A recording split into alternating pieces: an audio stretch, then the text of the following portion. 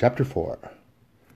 Kate Lundy had given no instructions to Red Mike other than to hire fighting men, but we all knew that Red Mike would tell the story of what had happened, and it was such a tale as would be carried by the winds and the dust until it was the talk of every campfire and every ranch house in all of Texas. We camped on the knoll under the Kansas sky, and we let the days drift by, but there was plenty to do. On the fourth day, 2 riders drifted toward our camp, and both of them I knew. They were fighting men, encountered en route by Red Mike and sent on to us. Bledsoe was a former ranger who had served with Bigfoot Wallace, and Meharry was a tough young Irishman who had fought in the French army at Sedan, a veteran soldier. Priest and Naylor she sent off to the west, to the place she had spoken of to Banyan, and they had their instructions. When she took them aside and told them what they were to do, they just looked at her, then at each other.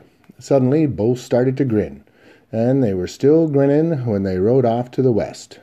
"Con," Kate said to me, "mount the men, and just at dusk ride toward the town." I waited. There were men with rifles waiting there in town, under cover. We would be riding up in the open. "Ride until you are just out of rifle shot," Kate said, "and make sure you give yourself the benefit of the doubt. Then ride around the town. Do not come back until after dark." Smart. She would have them alerted once more, all the night through. It was one more step in a kind of warfare that I'd never have thought of myself, but one look at Kate Lundy told me this was a different Kate. She was fighting to destroy the town that had killed her brother. Would they finally move out to attack us? If so, we were pitifully few. That, no doubt, would come. But not just yet. Nonetheless, when I mounted up to ride out that evening, I made sure each man carried 50 rounds of ammunition. Kate remained on the knoll alone, but they could not know that, or could they? We started out, riding around the hill in a tight bunch, but shifting around so that our dust made it difficult for them to estimate our number. We rode toward the town, keeping out of rifle range, then swung around it, taking advantage of the terrain to dip into the valleys, then to emerge, to keep them guessing as to our intentions. We were on the far side of the town when it became completely dark, and at once we swung around and returned to our camp. Kate challenged us as we drew near, and when I replied, we rode on in. Later that night, she sent Meharry out to start a small campfire on a hill east of town, and to keep it burning for a while. By now, other herds should have appeared, but none came. The days grew warmer. At night, the coyotes howled. On the 7th day, the train stopped a mile out of town and let a man out, and let a horse down from a flat car. It was Delgado, coming back with replies to Kate's messages. After he had started across country toward us, the train went on into town.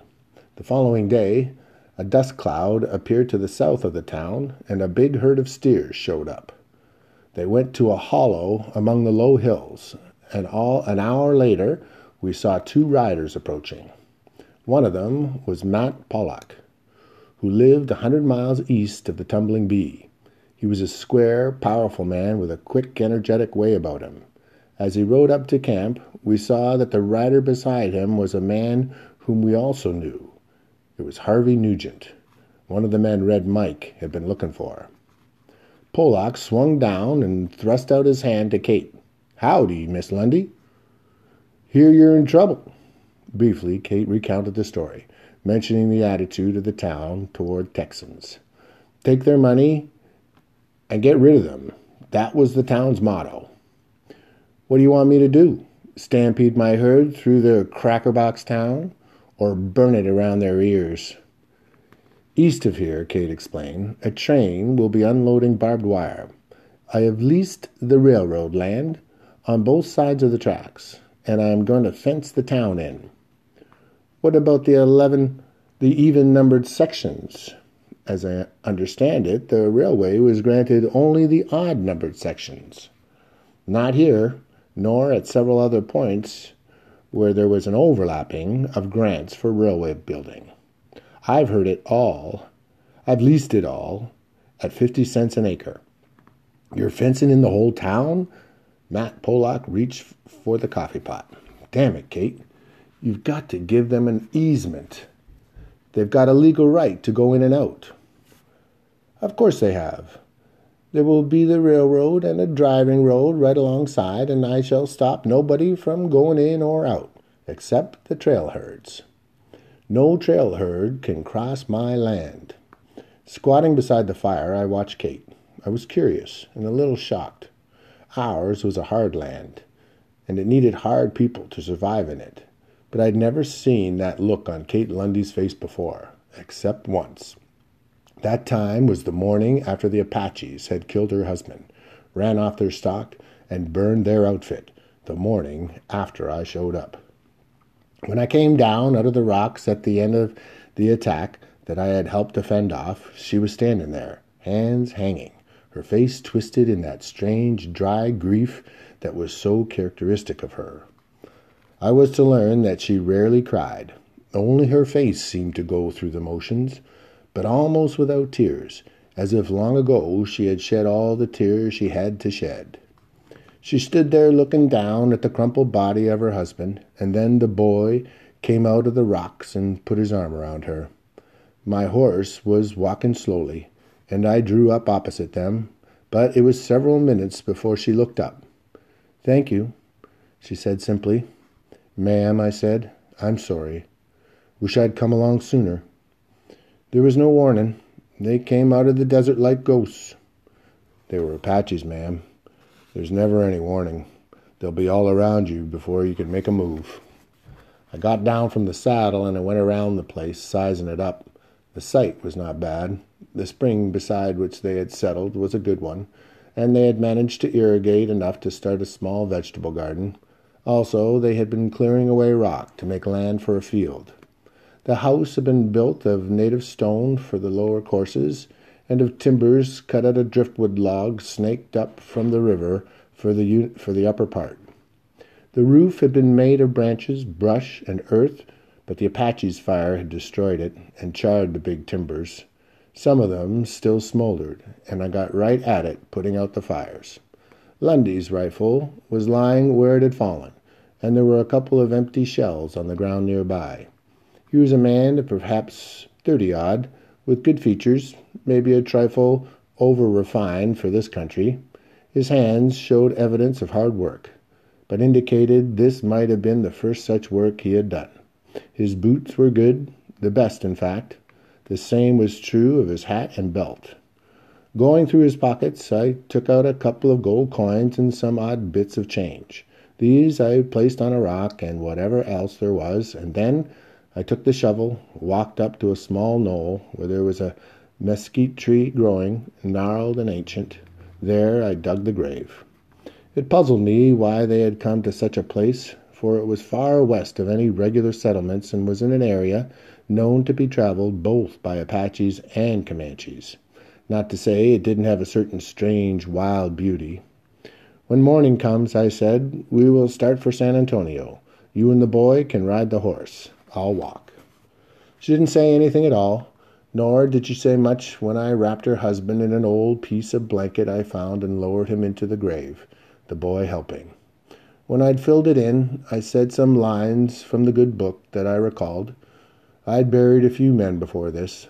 Then I found a good place where there was soft sand for them to bed down for the night.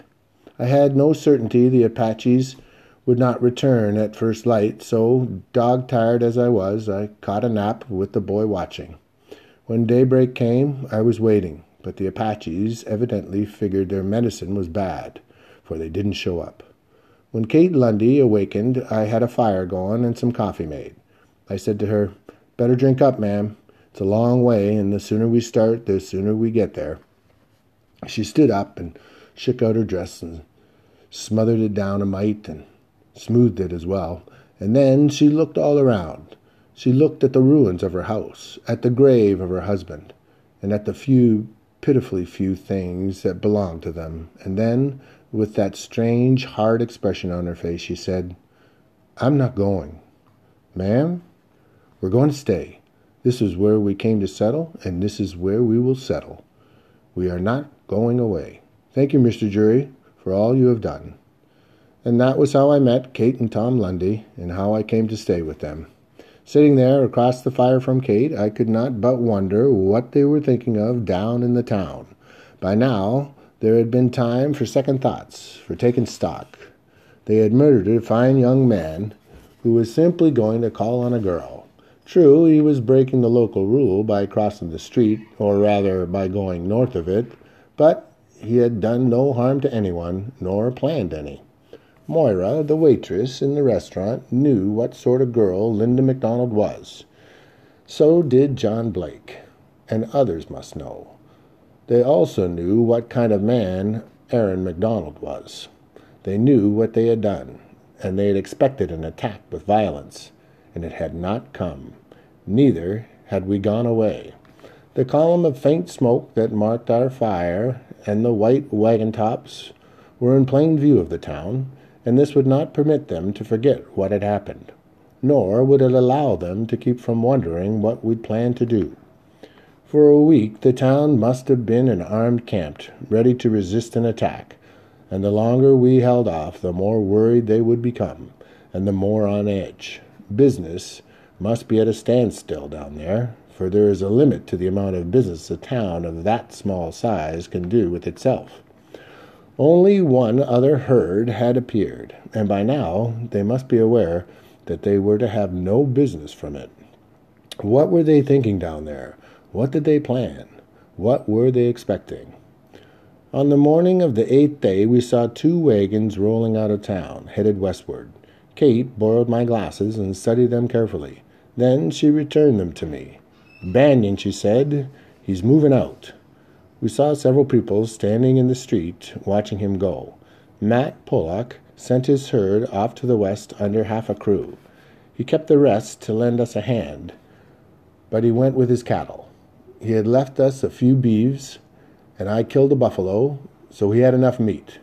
On the morning of the 10th day, the first wagons arrived. One of them was filled with supplies, food, and 1,000 rounds of ammo. There were 3 big freight wagons loaded with barbed wire and posts. One wagon went along dropping posts, and when the post holes were dug and the posts in place, a team pulled one end of the barbed wire out along the posts, and the men followed with wire stretchers and hammers. 8 or 10 men with a couple of teams of horses and unbroken prairie on which to work can string a lot of wire. And through the day, they were watching us from the town. It was mid-afternoon before John Blake rode out from town. He rode a handsome black horse, and he was dressed in his black broadcloth suit. He rode out and sat watching for a few minutes, missing nothing and nobody. Harvey Nugent was there, a professional fighting man who had fought through 3 Texas feuds and a dozen brushes with Indians. He was a gunfighter, and his reputation was known to John Blake. "Howdy, John," Nugent said cheerfully. "Heard you were around." "I never expected to see you throwing up fence, Harvey. What is this, anyway? A drift fence?" Harvey gave him a slow grin. "John, you chose the wrong town this time. This here fence is on land Mrs. Lundy has leased from the railroad." John Blake studied the fence, and he needed to ask no more questions. He turned his horse, and he rode up the hill to Kate's ambulance. We'd rigged a sunshade of canvas for her, and she was sitting under that watching the work. "There's coffee on the fire, John," I said. "Light and set." He swung down, and he stood looking at the fence. "I suppose I don't have to ask if you have leased land on the other side of the town.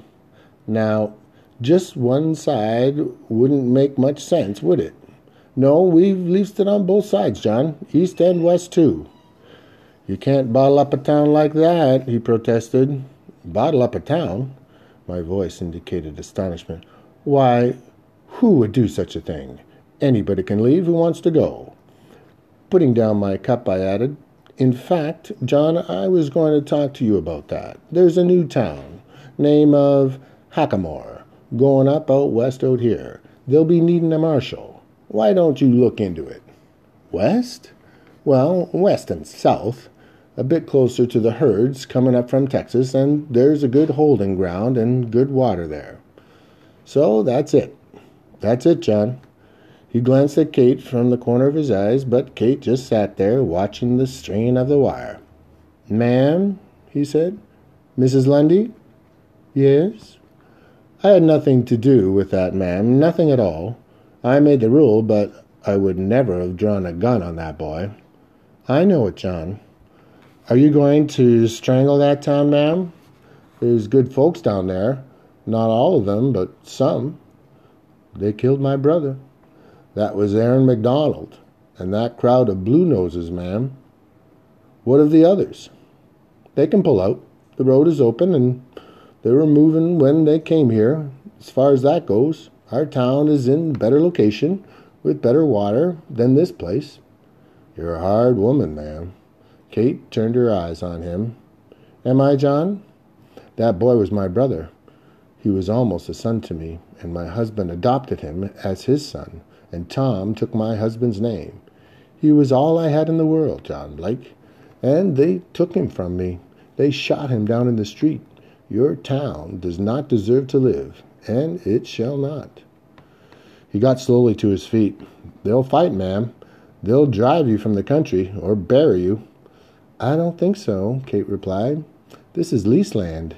I have every right to be here, every right to fence the land. I'm not denying anyone the right to enter or leave, but I will not have trail herds crossing my property." "And the town was built to supply trail herds. They need the herds to live." Kate smiled. "Well, Mr. Blake, I'm glad to hear you say that. I was wondering when they would come to understand that fact. A fact, I might add, they were apparently not thinking of when they killed my brother. A fact Aaron McDonald was not thinking of when he made his remarks about Texans." John Blake's face was grim. "There's another point you might mention, John," I suggested. "You spoke to Harvey Nugent. Now, you know Harvey, and so do I, but those people down there may not know him. You should tell them about him." "If you'll notice, I've got Meharry and Bledsoe here, too, and Red Mike has gone down the trail to Texas after 24 more. We're expecting trouble, John, and we'll be ready for it. Not asking for it, just ready." Blake turned sharply around, his big head thrust forward, his face tight with anger. "You bring that crowd in here, you turn that bunch loose, and this will be the bloodiest grass in Kansas." Me? I was remembering Tom Lundy, so young, so proud, his bravery challenged, so unable to believe that he could die over such a thing. "John," I said, "there are peoples who believe that when a young chief dies, he should go into the afterworld with the skulls of 100 enemies to mark his passing. I never cottoned to such ideas, but you tell those folks down there they can sit right where they are, or they can move out. But if they move against that wire, they will meet with the worst of rifles." He turned his horse and walked him away down the hill. After a moment, Kate said, "Con, will they come against us? Will they?" "Yes, Kate," I said. "They'll come."